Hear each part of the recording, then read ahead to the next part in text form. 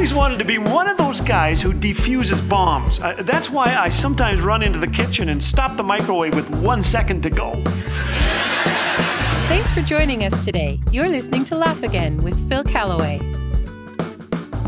Has life been a little serious lately? Are your vocal cords getting dry? Well, you've tuned in the right program. Today, we've selected our joke of the month. But first, let's start with 4 runners-up. First, a husband texts his wife on a frosty winter morning. "Window's frozen."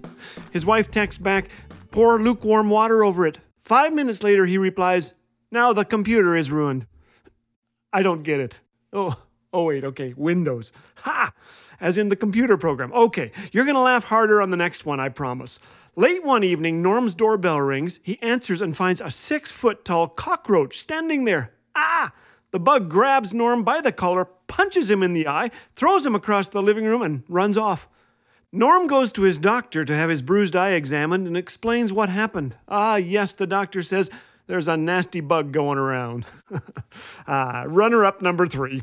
An investment banker decides she needs in-house counsel, so she interviews a young lawyer. "Mr. Peterson," she begins, "would you say you are honest?"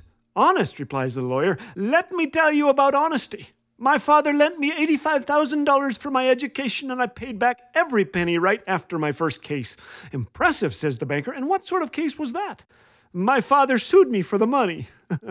One more before we get to our winner. 2 dog owners are arguing about whose pet is smarter. "My dog is so smart," says the first owner, "that every morning he waits for the paper boy to come around. He tips the kid and brings the newspaper to me along with my morning coffee." "I know," says the second dog owner. "Well, how do you know?" "My dog told me." And now, our joke of the month. A guy is out driving when he sees the flash of a traffic camera. He figures that his picture has been taken because he was speeding, but he knows he wasn't. Just to be sure, he circles back around the block and passes the same spot, driving even more slowly. Again, the camera flashes. 3 more times he drives past even slower, laughing as the camera snaps pictures of him driving at a snail's pace. 2 weeks later, he gets 5 tickets in the mail for driving without a seatbelt.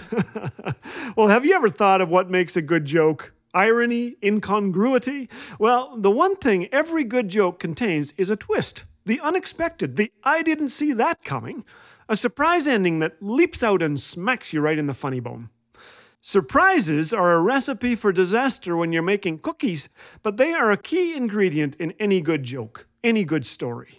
No one wants to hear about the trip that went entirely according to plan. What kind of story would that be? Life is a series of twists and turns that disorient and discombobulate. Is that a real word? I think it is. In the end, it is our response to the oh-no's and the uh-ohs, the missteps and the slip-ups that define our legacy, our story. When my wife began to battle epilepsy, we couldn't see far, but God gave us enough light for that next step. Psalm 18 says, "He reached down from on high and took hold of me. He drew me out of deep waters. He brought me out into a spacious place."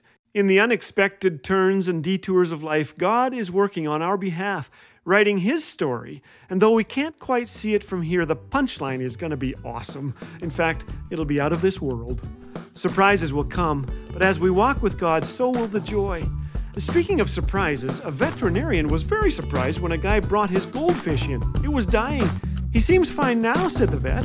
"Sure," the guy replied, "but you should see what happens when I take him out of the bowl." Monthly donations through the 1119 Fellowship provide a stable source of funds for the Laugh Again ministry, so it can continue to share the message of hope and joy to anyone who encounters this ministry on radio, podcast, Laugh Again TV, or by visiting the Laugh Again website. To become a monthly donor, visit laughagain.us or call 1-844-663-2424. Laugh Again, truth bringing laughter to life.